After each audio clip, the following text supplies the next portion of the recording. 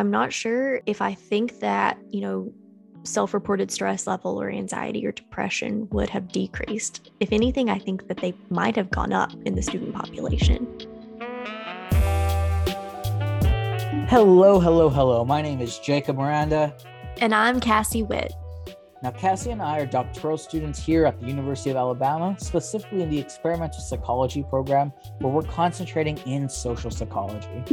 Together, we are the hosts of Corrupting the Youth, a podcast about the teaching of psychology. If you love psychology, education, or both, this is the podcast for you.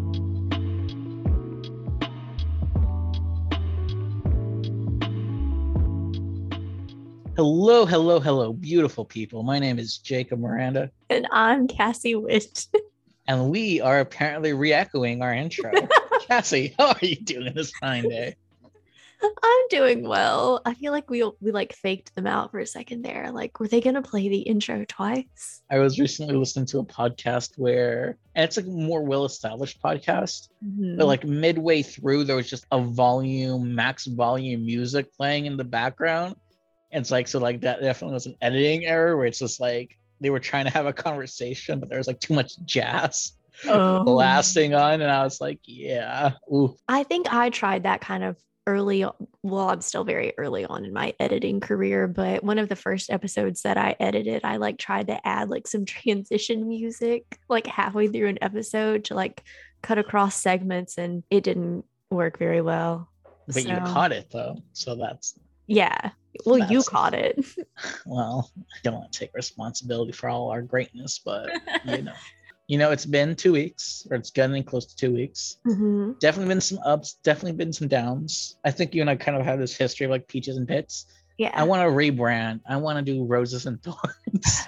When I worked in Res Life, there was like so many variety of names for the exact same activity. For some reason, roses and thorns come to mind, but I'm sure if I sat down and reflected, I can think of all the other alternative names that went by. So roses and thorns. Roses Do you and start, thorns. or should I? Ladies first. All right. My rose for this week is probably that my family is coming to visit me. So I know a few episodes ago, I mentioned how I won the university level award for outstanding teaching by a doctoral student. So that ceremony, as of the time that we are recording this, is in a couple of days. My parents are coming to visit. My long distance partner is driving here for that too. So I'm going to have like lots of loved ones around this week, which I'm very, very excited about. My thorn is about something that happened last week. So last week I was in, and I'm not going to name names or anything, but I was in a faculty meeting, and recently in our experimental program here at UA, we've been in discussion, or really the faculty have been in discussion about reducing the number of graded credit hours that students have to earn for their degree requirements. And so essentially we have the option based on, all of the rules from the larger UA graduate school and everything to cut one class out of the curriculum. They were talking about kind of how to restructure the program, which class they should cut. And somebody suggested cutting our teaching class. And it made me so upset. And to be clear, Cassie, was that, at least amongst the faculty, was that even like an option, or was that even being floated by anybody? At least to my understanding, that came out of like almost nowhere from a faculty, and everyone was like, wait, what? Yeah, so they were talking about cutting one of the classes that's in like the general core for the experimental students. So the way our program is set up, right, we have to take like a bio bases class, and then depending on whether you are like a social student or developmental psych or cognitive psych, like you have to take like one of those classes. So basically it's just like all this kind of like breadth area, this general core where you take classes across like the different concentrations that we have. And so they were talking about restructuring that and like kind of cutting one class and giving students more autonomy and choosing like which core classes they wanted to take. And then, yeah, out of the blue, someone was like, why don't we just cut the teaching class? Basically, I think like their reasoning was like, we at UA are an R1 school. And so if we're going to restructure the curriculum, it should be to give students more time to do research or like have classes that are research based. I mentioned like in the meeting, like how valuable it had been to me recently as someone who like just got off the job market. Having that teaching experience, having this teaching of psychology class was just so, so valuable. And then I learned while I was in the meeting because a couple of other faculty members responded to the suggestion. And here in our program at UA, we don't have to take comprehensive exams. And the reason that we don't have to take comps is because we teach Psych 101 and we have this teaching of psychology class. So that substitutes a comprehensive exam, which I think is really, really cool. And I don't know if it's like possible for other programs out there to do that, but like not having the stress of taking comps has been great. But then also getting this teaching experience, especially as someone who was hoping for an academic job, very, very valuable. Like many, I think, R1 institutions, graduate students here teach a lot of the undergraduate courses. And so I think it's how UA at least justifies like having so many graduate student instructors is by like giving them this professional development opportunity. And like we, have them take this class and we train them to do this job, which I guess in a way is like a silver lining to the thorn. Yeah, definitely. Because like any type of job that you get, if you're staying in academia, is probably going to constitute both research aspects and teaching aspects. Now, the ratio might be different and the emphasis might be different on either end, but like you're still probably going to have to do both. And to get rid of what I would argue is probably one of the better aspects of our program, if not the best aspect, is the teaching of psych class at the graduate level. I mean, my reaction, that just seemed ridiculous. And I was in disbelief that someone had even suggested that. And that just seemed so strange to me. And especially like to me, it makes sense for perfect justification because normally my understanding of comps was that it was kind of like a very stressful, made people cry, frequently failed thing that most people generally forgot in a couple of years of what they even studied for, versus teaching your own class for a whole semester or a quarter. If you're on a quarter system, you're demonstrating that you have a mastery of your core of the field of psychology, and you're able to teach a wide array of it, especially if it's 101 or other specific fields, right? And like for me, like that's accomplishing the same thing while also building pragmatic skills that you're going to actually have to teach as well, while also demonstrating your wide knowledge in the area. I also think that teaching Psych 101 is more helpful in like this kind of broad mastery of the field of psychology than like studying for a comprehensive exam would be, because I don't think that I really understood things until I started teaching them. Like I had, I think, just a very surface level understanding of so many things in psychology, but once I was faced with the fact that I have to stand in front of a room full of undergraduate students and teach them about these things, and I like really broke down a lot of these theories into their component parts, or especially statistics. Like I feel so much more confident in my own statistical knowledge because I have had to teach it several times now. Right. And it just also seems odd because whether you call it comps or quals, I know it goes by different names depending on the institution. Like I haven't met a single person who's like, that was a worthwhile experience and a good use of my time. It almost just seems more like hazing of like, well, everyone else had to do this before me. They now expect me to jump through this hurdle, so I'm just going to jump through this hurdle. Like we know that the idea of like being an academic and being a critical thinker isn't about memorizing names and years. Yet comps and quals is like, cite Baumeister 1998's famous seminal work. And if that just so happened to be a paper you didn't read, does that mean that I haven't mastered the field because I don't know that name and year? Like it seems so antithetical to what we would assume is actually a mark of scholarship. Yeah, the way I think about getting a PhD, at least getting a PhD in experimental psychology, is like this training is about teaching you to be a critical thinker and really shaping like how you view the world and how you view behavior and phenomenon. It's not about, like you said, memorizing a bunch of study results or, facts and dates and names and things like that. Rather, it's putting tools in a toolbox and shaping how you view the world. The most recent thing I was thinking of as you were talking was kind of like just with the replication crisis in open science.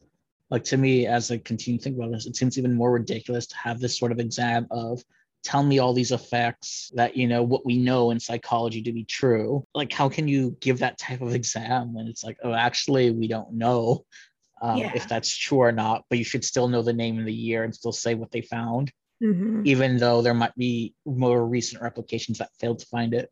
Yeah. Like, to me, it seems more harder to justify the traditional quals comps method Even though, like I said, I know it's traditional and people are like, why would you change it? It's what we've all had to go through.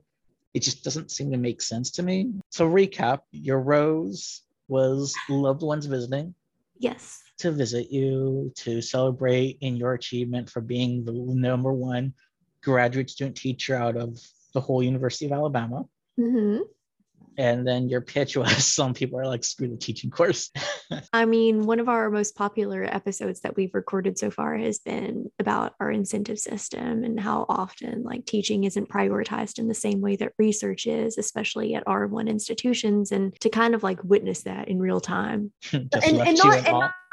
Not to make like super deep assumptions or anything. Like maybe it was just like there was nothing malicious intended and the person like actually does value teaching, but it was still just kind of disheartening as someone who's so passionate about teaching, especially as a graduate student, to like see that suggestion of like, that's the conceptualization of an R1.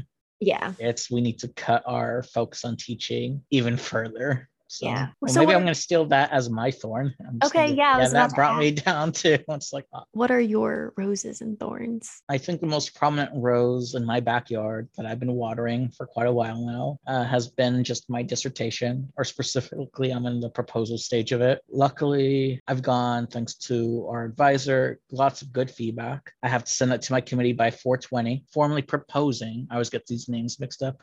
On May 4th. So may the 4th be with you all. So a lot of handy mnemonics for this. But I feel like it's basically mostly complete. I have to write maybe a page or two more, but like it's been through several revisions. It's been polished, and it's at a state where it's like, oh, I actually feel comfortable in this proposal. So tackling on like this second step out of the big 3 steps for a dissertation, to me, is just like a huge milestone. It's like, all right, 1 step left, right? Which is the formal defense once I collect my data. The proposal is always the hardest part because you have to justify, is your question a good question? Are your methods solid? Or it's just a justification. Like, can you defend your proposal well before running it?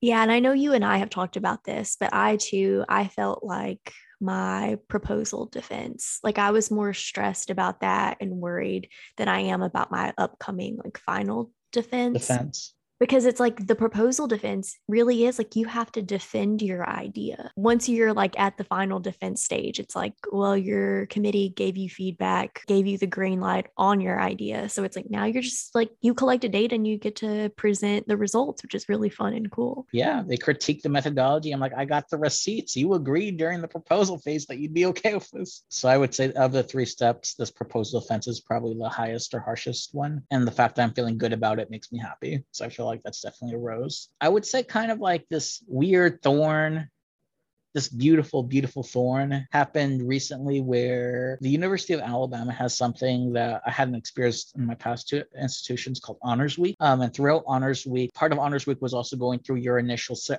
award ceremony, at least at the departmental level. So part of that is we host a lot of ceremonies for both undergrads and graduate students, celebrate their things. And within our psychology department, this past Friday, I received an email saying like, hey, we're going to have this departmental award ceremony. You're being honored.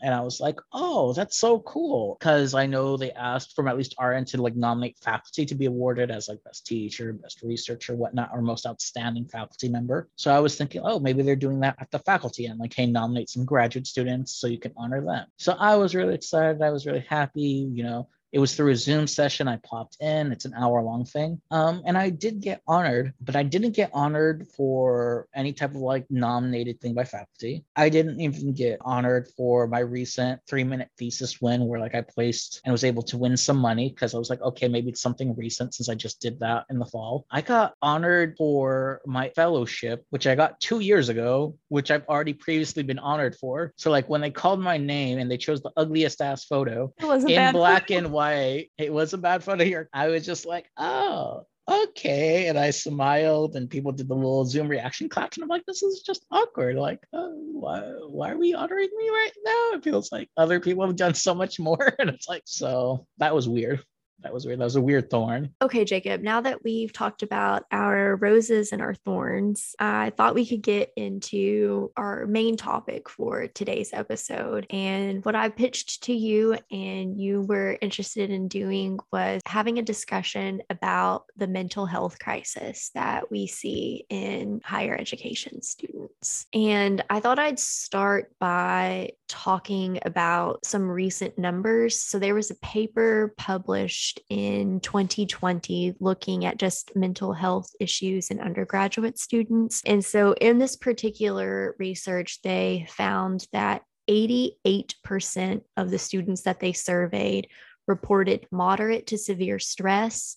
44% of them reported moderate to severe anxiety, and 36% reported moderate to severe depression. And I think it's important to say that this data was collected at the University of Kentucky. But in this particular sample, they found that risk factors for mental illness included being female, being in a rural area, being low income, and being a student who was already academically underperforming. But I think that these numbers are just these percentages. And again, it's just one sample of students at one school, but I do think that they are probably pretty reflective of how things look at a lot of higher education institutions, especially that first statistic that 88% of the students who participated reported moderate to severe stress. That is wild to me. I don't know. What are your initial reactions to this, Jacob? Initial reactions, truth be told, it is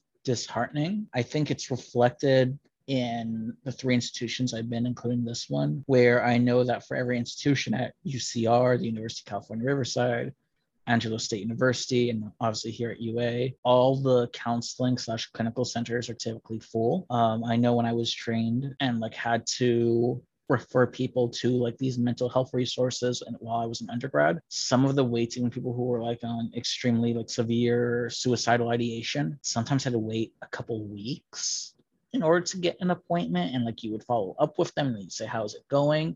And you would imagine maybe they would take priority or not, but the prevalence was so high, and it could either be that the counseling center was so understaffed, or there just is such a high prevalence of these mental health issues. It's not like students aren't willing to seek the help. I think they are. What worries me is that if this prevalence is as high, the 88% moderate to severe stress, the almost 50% severe anxiety, the almost 40% severe depression, that's a lot of people who, even if they want help, they can't get it. A second kind of tangential thought, but very related, is because counseling centers seem to be so overwhelmed, I think, and sometimes I found myself this critique, even though I'm trying to give more grace, I can try to paint a more sympathetic picture where you have these counselors who are overworked, completely overworked, and they're seeing so many people that to be invested or to take time or to go things slowly, or even just to set more frequent appointments, is near impossible. And when I was an undergrad and I had to deal with suicide ideation, when I was in my master's program and I had to try to deal with suicide ideation, my master's program was a little better, but for the most part, I went through so many counselors because so many of them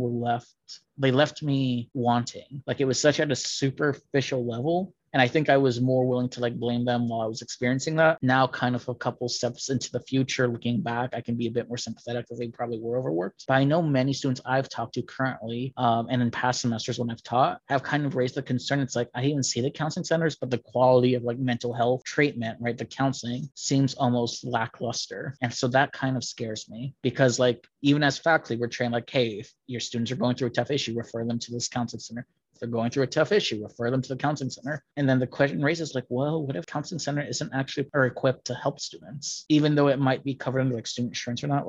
That scares me. So if you're asking for initial reactions, it's a little bit of fear knowing that these rates are so high and knowing at least the help that anecdotally all the universities I've been to struggle with to provide a high quality of, there's some fear. Yeah, that was something I hadn't really thought of until you mentioned it. Often counseling centers at university, at least I know it's definitely like that here, they're often at capacity. So even if you are trying to get help and see someone, you could be waiting weeks and weeks before you can even get an initial intake appointment. And it also makes me concerned, like what if you are having like a mental health emergency? Where do students turn to in those kinds of situations? But I think that mental health in higher education, it's referred to as a crisis right now because the prevalence rates are so high at so many institutions. And I think that probably with COVID and all of the things that have happened with the global pandemic, it's probably gotten worse. So the stats that I gave were data collected in the very beginning of 2020. So, right at the offset of COVID and when things started to shut down. And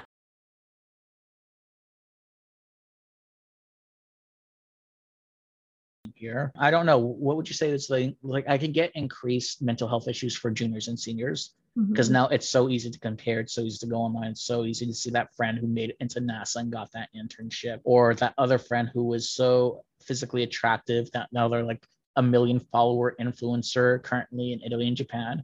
right. Both types of people I have in my personal life.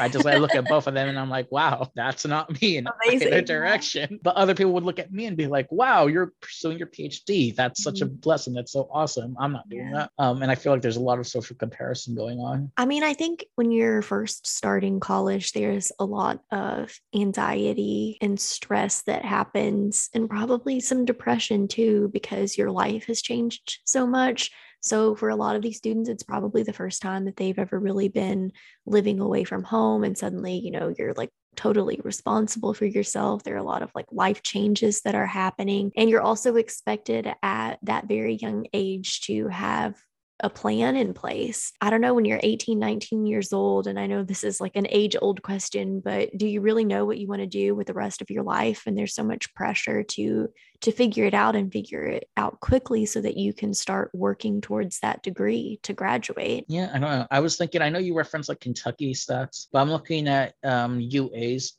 page where they basically have like a health and well-being website. And what they propose is the Alabama model. Are you familiar with this, like the wheel of health that they use? No. Right. So they talk about the dimensions of the Alabama model, and what they would say goes into like your mental health and well-being is your academic health, right? So they define as developing and enhancing successful skills and intellectual abilities to foster success, your career health, your financial health, psychological health, physical, social, and spiritual health. And I guess what they're arguing is all these dimensions from spiritual to physical to academic all play a part in your well-being. I don't see any stats that they released, although there might be some here. But I know that's kind of been like recent pushes for them to do outreach, which I guess a lot of universities do, where like they have like tables across the campus, try to give people like those little stress squeeze ball things. You know what I'm talking about? Right. Like the little rubber things, the rubber balls where you're just like squish, squish, squish, but it's an elephant. I know at UCR we used to have like puppy therapy. Are you familiar with it? Where it's like they just bring a bunch of dogs. Yeah, we had that. We had that at my undergrad too. Yeah, it was always during finals or midterms week, and it's just like, go pet a dog for a little, for 20 minutes or so. You need a fluffy companion. Something else too, I think a lot of these mental health initiatives or whatever are focused on undergrads.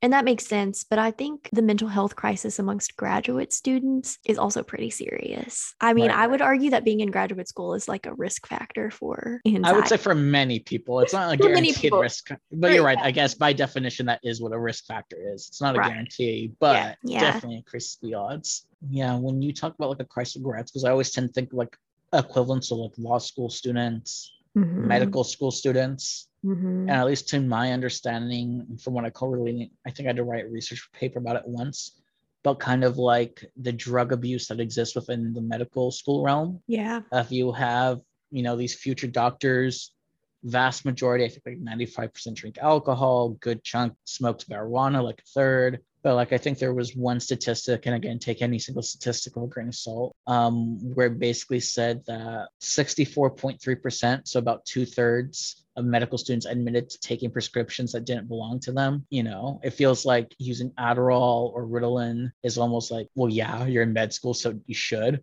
And I think that's kind of like a dangerous culture to cultivate, where it's like, oh, this is the norm.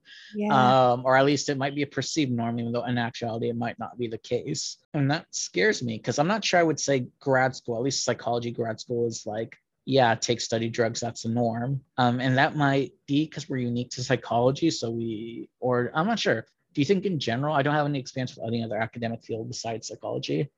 So like to me, it makes sense. Like if you have a bunch of clinical and experimental people who are like, oh yeah, drugs, here's their strengths, here's their weaknesses, right? It doesn't actually increase performance, but increases maybe like short-term productivity, but not quality per se. Like that might lead to people just not romanticizing it as much. Well, all of that said, I thought that we could structure a good portion of today's episode on mental health by giving some advice to undergraduate teachers.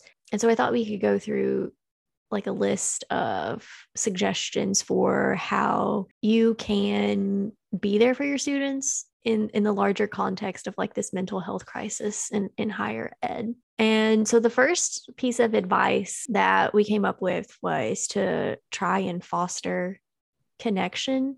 And so there's some data out there that suggests that when undergraduate students at least feel connected to faculty and staff, then that helps their mental health. I can definitely see that being the case. I think this kind of idea that fostering connection is important is probably connected to this idea that, you know, they want to feel like they're in an in-group, that they are supported, that they belong where they are. And so one of my biggest pieces of advice that I want to give is to really pay attention to your students when you can and to reach out to them if you think that they might be struggling.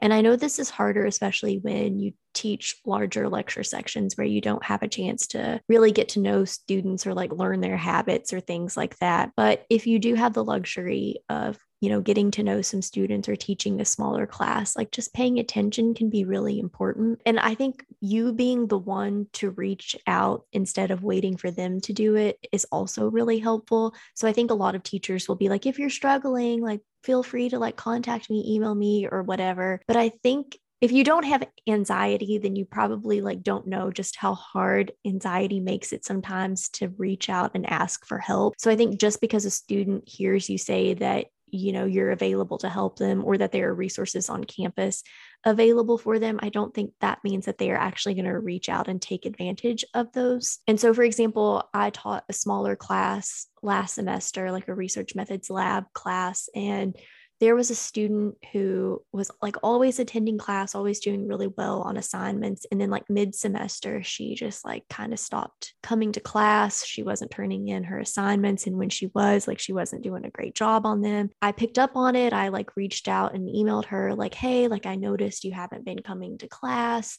and that you haven't been turning assignments in, like no judgment. I just want to make sure that you are okay. It took a couple of days, but she emailed me back and was talking about like difficulties that she was going through, like related to mental health issues. And we had like a good discussion and came up with a plan for her to, you know, submit late work and finish the semester strong. So yeah, just like doing things like paying attention and then like taking the time to, in a non-judgmental way, like reach out to students when you notice like deviations in their typical behavior. I would concur with that. And I'm really glad you were able to share that story, because I feel like when we say like make a connection with your students, that can include accessibility, right? So make yourself accessible.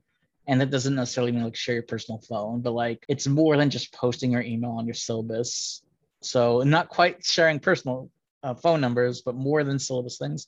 You're actively encouraging them to contact you through the appropriate channels, the professional channels. And also being mindful of, I don't think it's just anxiety, although it can incorporate that, that leads to students not reaching out to you in the first place. Oftentimes, in my experience, when, you know, I'm just did my second round of student conferences, it's like, hey, just checking in. Some of them I see quite frequently, some of them I haven't heard from in a while.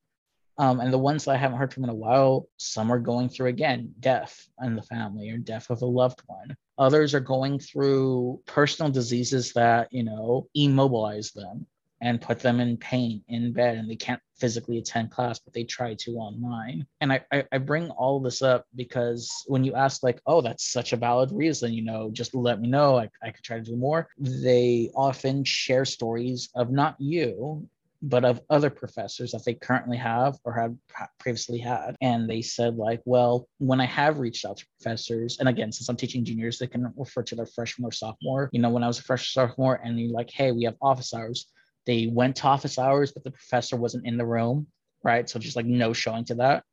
They went to office hours, but the professor was not at all helpful or welcoming, right? So basically, the professor didn't actually expect anyone to show up during their office hours and got annoyed with you when you did. Or through emails, a lot of professors don't reply. And I feel like as a college student, once you've had a year of this, 2 years of this, you just kind of get used to like, well, why am I going to bother? Like this professor, Cassie seems nice and all, but I've learned over 2 years that even if she says she's doing this, she might not just respond. And I don't want to be a bother. And maybe the anxiety then fuels and emphasizes that component of, oh, I'm just going to be a bother, which is really sad. I just wanted to highlight that. It's like it's an unwarranted anxiety for some people. It might be completely warranted. And even then, that's why I like where you're like, well, on your end, you should reach out to them just in case, and you should notice within reason, right? You can't notice everything. You can't pay attention to everybody, but do what you can. Like if you know you had a rock star student and that rockstar student's no longer showing, like maybe instead of saying, not my circus, not my monkeys, just be like, well, let me just check up and send an email just to say hi, just to say without judgment, like you said, are things okay? Let me know. Here's what we've been doing in class. I think that can make all the world of a difference to a student, to actually have someone who walks the talk, if you will. All right. So one piece of advice that we have is to try to foster connection. And the second piece of advice is to be an advocate for your students. And I think one way that you can easily be an advocate as a teacher of psychology is to just take advantage of the fact that you teach psychology, especially in like creating awareness about mental health and addressing, the stigma that often surrounds mental health issues, especially for certain populations, right? So being, I think, very open about mental health issues, especially in academia, is important. And talking, I think, about how common it is probably really helpful for students to hear. But just like addressing these issues in a very non-judgmental way can be very eye-opening. And I think we have so many opportunities in psychology to do that, especially when you're teaching classes like Psych 101, where you typically do talk about psychological disorders. I think that students are inherently very interested in those sorts of things and hearing about them from the perspectives that we have to offer. So even if you're an experimental psychologist, I think you can still create space in your classroom to talk about, mental health, the stigma, the stereotypes, and kind of dispel some of that. And to add on to the point of being non-judgmental, this idea of like being respectful. In particular, what I had in mind for this point was when it comes to DEI issues, I think it's really, I feel like most psych teachers will pretty easy to on board. Like, all right, I won't be judgmental. I'll make this kind of like safe space.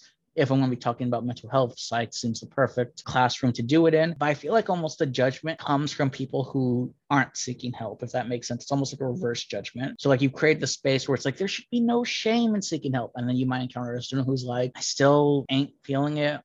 There might be students who come from Latino background. So I'm going to use Latino culture as one of where getting medication is a sign of weakness. It's a sign that you basically have given up. You didn't try hard enough. You took the easy way out instead of trying to quote unquote man your way through it. And maybe you can say that's like a toxic masculinity thing in general, but I feel like that's extraordinarily prevalent in like Latino culture, at least. There's a certain amount of pride that comes, or a certain amount of pride that almost feels lost when you take medication, where that might not be as prevalent like within white, more affluent communities. When you're poor and you're like, listen, mental health, power through it, just get through it and you got this. Be resilient. I know it was hard for me to initially jump onto the medication train, even as a psych major, even going through my master's, because of this kind of like instilled idea of me. It's just like those who take mental health are kind of like, they're kind of cuckoo. Those are the extreme people. You don't want to be labeled as such. And that stigma still existed as a psych major up into my master's program, until I finally realized like I've tried everything I can do, and I realized I do need this to help me. I know, Cass, when you said be non-judgmental if they do have a mental health illness, I'd say just also be non-judgmental if you encounter some students who are skeptical or resistant to the idea that, everyone should seek counseling or everyone should do that. Because you might get some just like eyes like, oh yeah, whatever, not for me. And if they are coming from like a minority background, or even if they're not, just be non-judgmental of that too, especially if this is the first time they're hearing about it and they've been raised by parents who have made it stigmatized, or they came from a background where it is stigmatized. I think part of being respectful too is like allowing students and not judging them if they reach out and like want to miss class or like need an extension on an assignment or something and they cite the reason as like mental health. I feel like often professors will require, if you want to take an exam at a later date, you have to provide like some kind of documentation for an excused absence, or like if you have to miss class, you have to provide an excused absence. Generally, I don't believe in having students provide like really detailed personal explanations for those things or providing documentations for like having to miss stuff. But if they do reach out to you and say, I'm having a really, really hard week and I need like 2 extra days or so to turn this homework assignment in, I just don't see like the downfall in giving them 2 extra days to complete an assignment. That's also something that they've been trained to as well. True. They need an excuse. I've heard people who just in the family like, well, take a picture of the coffin, I know. show me that you were there. And I've had students freak out on me, like an anxious freak out, being like, oh God, my car broke down, but I forgot to get a receipt from my mechanic. I am so sorry. I can drive back the 2 hours where the mechanic was to ask for that receipt. I am so sorry. I'm on my way right now. And like an email response, I'm just like, no, I believe you. Like, chill. Like it's fine. But like they're so used to like, if they don't have a paper document, they're so used to not being trusted, which I know we've talked about before. Mm-hmm. And they're so used to, in this context, having like a mental health day not being a valid excuse. Yeah. Right? Like that's not valid for you to miss school. You should still come. If it was something else, provide paper documentation. But if it's mental health, you need to come. I feel it's like the implicit understanding in a lot of classrooms. Something that I do in my classes is every semester I have 2 days where I cancel class. And I usually try to do that for days like I know I'm going to be at a conference or something like that. So it helps me anyway. But I label these days as mental health days. So every semester, every class has 2 mental health days. And I encourage them like on those days, like during the time that you would be in my class, don't do schoolwork.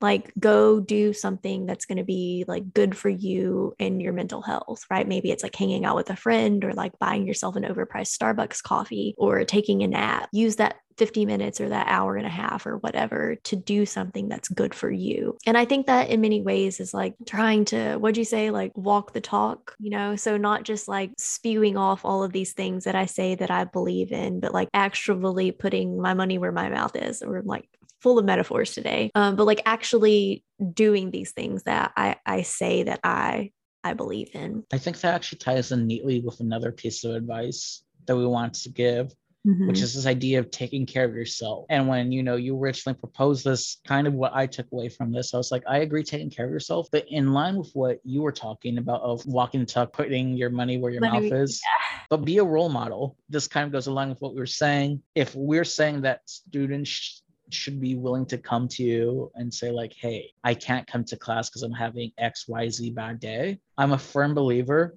and maybe this is a little bit more controversial, but as an instructor, I've had to go to my students and say, I'm having an XYZ, like I'm going through a mental health issue day. Today's class will be canceled, but here are some articles, here are some videos, here's some like alternative assignments, and we can pick this up on the next day. So it's like a personal mental health day for me, because I know myself well, because I want them to realize this is a norm of like, when you're not feeling well, you should communicate that. So I don't know how controversial it is for a teacher to be like, because it's like, do you bring your personal life into the classroom? I'm only human, and like medication helps me to a certain extent. It helps everyone to a certain extent, but there is no magic pill, right? There's no magic antidepressant that you always feel great all the time. It helps you regulate your mood better. It helps you get out of those funks, but those funks still do happen. And if I'm feeling at 10%, I don't think I'm serving an injustice to my students by showing up to class and giving a subpar lecture that, I just could have been better, could have been prepped for, could have been more polished, could have had better examples. Why put that to them, and just where I can just admit like, hey, not so great of a day.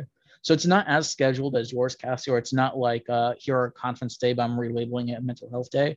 For me, it's a little bit more spontaneous than that, but it's always honest and transparent of like, today is not my day, or like this week's not my week. It doesn't happen too often, but when it does happen, it just happened very, very recently where I just emailed them like, no, not on this day. I'm sorry, I can't.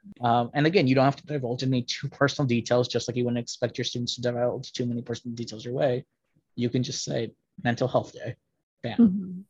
Yeah, a couple of years ago, my grandmother passed away. And the semester that she passed, I was teaching Psych 101. And a day before the funeral, and I was like going to travel to where it was in Virginia. And I went to my Psych 101 class, and I was so upset. Like I should have just canceled class, but I like don't even make it through like 3 slides, and I'm like crying in front of Oh, a I hundred remember students. you tell me this. Yeah. And I was just like, actually, like, I can't do this, Like, I could try to, like, force you guys to, like, sit here and, like, watch me cry, but, like, But that would somehow be worse. but yeah, yeah, but, like, that would not be great for all of us. And, like, we had an extremely short class that day. But they emailed me, like several students emailed me after, like, I've also like lost a grandparent, and like I know what that sadness feels like, and I'm so sorry. And again, relating to something that we talk about very often, just like humanizing yourself for your students, I think is so important and makes like the learning environment so much better. Yeah. And I think a part of that is as you're taking care of yourself, and I know you and I have talked about this, but like trying to know what resources are available to us, right? Both on campus, but also off campus. Again, just with my initial skepticism with like on campus things. Mm-hmm. I was actually lucky for the psychiatrist I was assigned is from UA, and it was actually a perfect fit, which I was going to be skeptical about. But if it wasn't, I was more than willing to seek some sort of like external source outside of campus in order to get that quality help. Where can you get help from? You can get help from your peers, if you can get help from your direct faculty advisor, but also your like, what's the word I'm looking for? Like periphery advisors, tangential to it. So they may not be your direct ones, but they can still be helpful. Yeah, I do believe that. And obviously sometimes your advisor is the issue, your peers are the issue, but crafting that support system either within your program, and I'm also trying to think of someone who would criticize this point, it's that sometimes you don't also want to heavily invest too much of your mental health resources within any academic program, and make sure you have resources outside of the program. So not just off campus, but you have friends who are not in your grad program, that you're talking to people who are not in graduate school generally, of just like having those things where it's like a break from the constant stress, because maybe you don't always want to be talking about dissertations and theses and pubs and revise and resubmits. Sometimes you just want to talk about video games and poetry. I think that you make a really good point, though, about knowing about resources both on campus and off campus, and your suggestion to have friends or like part of your support system be made up of people who are not in graduate school. Like that is so important. I think like sometimes your perspective can become so myopic. Your concerns and your worries are maybe like not that serious, not that big of a deal, and you're like beating yourself up about something that you've become fixated on. And having an outside perspective is just so useful in those kinds of situations. But I think also part of like being prepared, especially being prepared to help your students as an undergraduate instructor, are things like familiarizing yourself with policies and rules at the school. So I think it's important to create an open environment if you think you can handle that, where like you feel like your students can come talk to you about things. So like I, for example, have, and I think you do too, Jacob, have like an open door policy built into our syllabi where we say like, hey, if there's ever anything that's like affecting your desire to stay here at the university, like I'm somebody you can talk to, and I might not know exactly what to do, but I can probably direct you to someone who can help you. So just being aware of where you can direct people, I think, is very important. So is it something like the counseling center or specific prevention programs, or resources that could be used to combat issues that are contributing to a particular student's anxiety or depression, right? So like maybe it's something like they're houseless or they're facing food insecurity. Do you know resources where you can send them? But also just generally being aware of what like laws and policies are in place, and remembering that sometimes you have to report things. So you may have like an open door, you may want to be someone that your students can turn to, but some things you have to report. So for example, I know like here in our trainings, we're told like if someone talks about a sexual assault, like we have to report that, or like self-harm or things like that, like we have to report those kinds of things. So just generally being aware of those sorts of things. Again, I think we talked about this in one of the last episodes about like just pay attention to like your FERPA training because it can come in handy. But these trainings can be like kind of dull to go through, but they do provide a lot of really helpful information. In my experience at past institutions, although it was kind of boring in the moment, I did feel it was incredibly helpful when we did have to practice it. Was we had to go through resource fairs. And it's kind of odd because like resource fairs, you think like, oh, it's undergrads and they're exploring that. It was for us as staff to learn about these resources to then refer people to them. And not only that, we had these types of role play activities, if you will, where you had someone got up in pairs or trios and you had someone read a script where they're about to divulge to you a sexual assault experience or some child abuse. And one thing that they trained us to do, and I think it is good advice, is if you start recognizing or picking up on signals or you feel like you know where the conversation is starting to head, the fact that we are mandated reporters, you should probably let them know that before they finish or before they completely divulge. And I say that because you are obligated by law, right? And maybe no one wants to hear this HR talk, but you're obligated as a mandated reporter. You must report it if they do divulge that information to you. And some people can see that as an act of betrayal or a violation of trust of like, hey, I was telling you this and now you're reporting it to people. So just like letting them know beforehand, it's like, hey, in case you think what I think you're saying, I just want to let you know that I will, I do have my hands tied and I will report this. Knowing this information, I'm going to have to report it. Are you still comfortable talking with me? And if they say no, which is the scariest thing, right? Where they suddenly kind of just like shut down, like, oh, actually, I don't want to talk about it. Still, by knowing your alternative resources, you can refer them to anonymous, like the Title IX office, to the Women's Center, to more sources where they are not mandated reporters and they can speak in confidentiality and still speak about their experiences, right? Because there's two different types of resources. Ones where you're mandated to report, but you can go to people who are not obligated to as well. Right. And you should at least provide them that option that, like here are the confidential ones. So important in my experience, because that is a very uncomfortable conversation to have. And the last thing I would want to do is a student who trusted me, then feeling betrayed that I'm now, quote unquote, snitching them out or creating an issue or creating a problem when they didn't want it to be. Also, something of note, you might think it's even obvious where they should go, but it might not be obvious to them.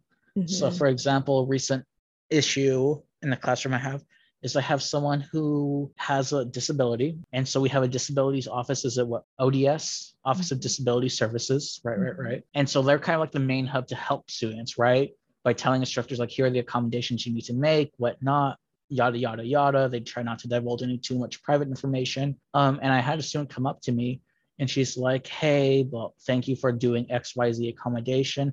I've really been struggling with every other professor I'm taking, which to me is shocking that you have 3 other professors who ODS is pretty good at notifying us with several emails for students about what you have to do. And some professors, and I did not know this, just apparently ignore that outright. Like they don't just ignore it, but they actively go against it. And she's like, I don't know what to do. And I'm like, go back to the ODS. Like, to me, that's really honest. But I'm like, no, she's like, well, they already told them what to do and they're not listening. No, the ODS needs to force them to comply because that's quite literally their job. Yeah. Like faculty, this isn't like a faculty pick and choose of what accommodation I want to do. Mm-hmm. This is help your students. Yeah. So even for that, I didn't want to be like, duh, but I was just like, no, please go back to them. Like, that is their function, because students might not realize the full functions of all their resources, or they might have misconceptions of what the resources can and cannot do. And like, to me, that's shocking. I was just like, I can't imagine any professor ignoring it, because that's also hammered in our training. Like, you just can't do that. You can't just be like, screw your disability. You can't just like pick and choose which accommodations you want to comply with. That's you know what I mean? That's like, how does any professor ignore that actively? Yeah. And she's like, I didn't know the professors could do that. I'm like, they can't. Yeah, they're not supposed to. But in thinking about accommodations, I think like one last like point that I want to make as far as advice goes is just like when it comes to having students with mental health problems, especially if you're an early teacher, I think it's worth sitting down and thinking about how you are going to like accommodate for that or address that. So like come up with a plan for what you will do in your class if a student reaches out to you and says like they're having some sort of like mental health problem or mental health crisis. Like, do you need to do something like refer them to the Office of Disability Services? Like think about like what's your policy going to be as far as like granting extensions on assignments or like makeup work or attendance. Coming up with a plan in advance is really, really helpful when you're teaching a class. I'll go even a step further. Uh-huh. So I'll go even a step further. I will say that you should know where it is, these mental health resources, where the clinic center is physically located on campus. And I think that especially if you see someone in distress or who's like, you're not sure if they're actually going to go or not, instead of just giving them a pamphlet or telling them where the web link is, offer to walk them right there and then to the campus if they need it, right? You're not forcing yourself upon them, yes. But just saying like, hey, I can tell that you're going through a lot right now. And I'm thinking of a student in actual like major distress in the moment. Be willing to say, it's okay. Let's walk to the office together and we can go get you some help right now. Yeah. I think that makes a world of a difference. I think so too. I also think that just generally in classes to continue doing some of the stuff that has began with COVID helps a lot of students who have mental health issues or like other kinds of, disabilities. So doing things like recording your lectures and providing those recordings to students so, they don't have to stress if like, they have to miss class because they're severely depressed that day, right? They can go watch the lecture that you have recorded. But also like doing things like having flexible attendance policies and flexible due dates. We're offering things like hybrid class formats where like, maybe you're in a funk and you don't want to go all the way to campus, but you still want to like make some kind of effort and attend class. So like having the option to do that over Zoom or like having the option to like attend office hours over Zoom and things like that. I think that in many ways, like COVID made education much more accessible and in many ways like easier on certain groups of people. All right. Well, thank you for having this discussion with me, Jacob. Yeah. Okay. Well, we better stop. Yeah. But yeah, I mean, other than that, all resources that we talked about, from the Alabama model to any of like the drug use prevalence rates in medical school to Cassie, I think, do you have some sort of resource for the Kentucky? I do. Yeah, I have a study to link. So for all of you extra mile corrupted folks or the corruptors, I forget Cassie's name for y'all, it's there for you. And I hope you all enjoy this conversation. Yeah, we'll catch you in the next one. Take care of yourselves. Hello again. We just want to thank you one more time for listening to Two Random Weirdos. If you want to listen to us ramble some more, we'll be posting episodes hopefully bi-weekly on both Apple Podcasts and Spotify. Fingers crossed. If you want to get in touch with us, we can be found on Twitter and Instagram with the handle @CorruptYouthPod. Or feel free to email us at corruptingtheyouthpod@gmail.com. Thanks for listening and helping us spread the corruption. Bye. Bye.